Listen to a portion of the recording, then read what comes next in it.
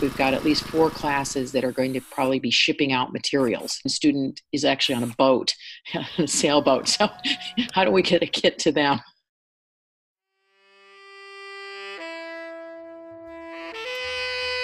Welcome to The Daily Brew from the Stanford Daily.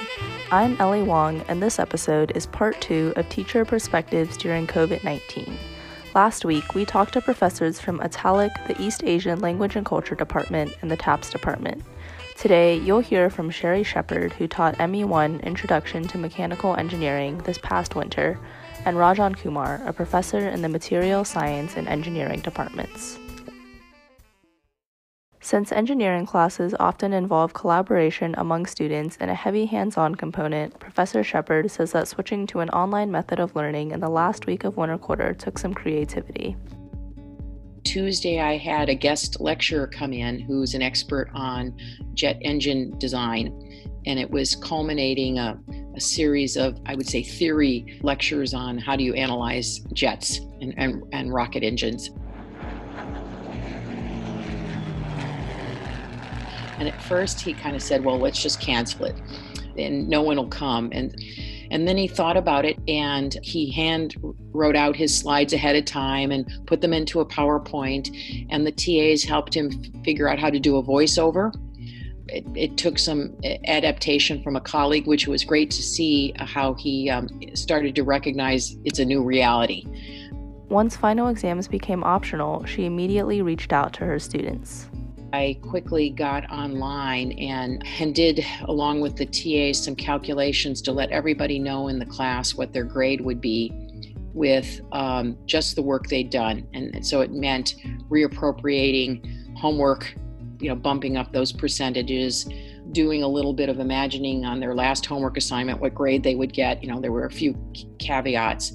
And so I sent out to every student, here's what your grade is under this calculation, and to give them some sense about whether they would want to take the final.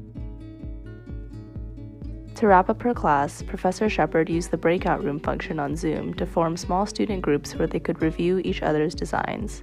Although they couldn't meet in person or celebrate around food like originally planned, Professor Shepard argues that this is a time where flexibility is crucial. We're all used to aiming for perfection in what we do, and this is a time to say that good enough is probably good enough. That there may be a lot of things over the next months that are not perfect, but going in with good intentions and with heart and energy is maybe the best we can do.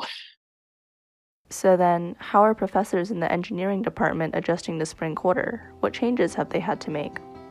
We've sort of been informed by the university and our department that we can't really expect the teaching assistants to come in to do lab demos or record either, just due to the fact that we want to limit the number of folks coming to campus, of course.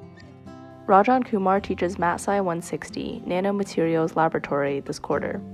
On Explore courses, the description calls it a hands-on approach to synthesis and characterization of nanoscale materials, where students will learn how to make, pattern, and analyze the latest nanotech materials. We'll probably be shifting our focus more from getting familiarity with lab equipment and sort of running an experiment to really focusing on how do you design a good experiment and create a useful set of procedures and protocols in order to run an effective experiment in the lab, which if you talk to anyone in engineering or in research, this is as important, if not more important, than having the technical in-person skills. Other classes have had to change as well, especially considering how students don't have all the same resources at home as they do in school. We do a lot of project-based learning, and students work in teams and they actually build hardware and debug hardware that doesn't work. And a number of us are thinking too, what resources do students have at home in terms of internet connection? Do they have a smartphone? Do they have an iPad? And we're kind of designing these courses with some minimum assumptions of what connection is like. Unfortunately, there are parts of teaching that simply can't be recreated through online learning. Most instructors, I think, really enjoy teaching classes in person. There's the performance aspect to being a instructor that is interesting and makes the class, I think, more engaging. Being able to ask students questions live and kind of in person, direct get responses. And I know there are ways in Zoom and some of these online modes that we can kind of navigate some of this more engaging interactions in the classroom, but it will certainly be different. But it seems like the situation can be seen in a different light as well. Maybe working through the changing limitations and restrictions during this pandemic are a way to apply the principles of engineering to our everyday lives. You could actually say this is a test. Mechanical engineering is a lot about design, and you have a problem and you figure out what the constraints are and you move towards a solution. I think it's really testing us. Do we actually believe in that? This episode was produced by Ellie Wong and Wongi Zhang. If you're interested in hearing more podcast episodes about COVID-19, Pandemic Pulse is a newly launched student-run weekly podcast that connects with prominent scientists, doctors, lawyers, and business leaders to make sense of our current time. Their first episode, called Disaster Care and Pandemic Resilience with Dr. Milana Trounce, can be found at pandemicpulse.su.domains, Apple Podcasts, and SoundCloud. To hear from other Stanford Daily podcasts, go to stanforddaily.com/category/podcasts.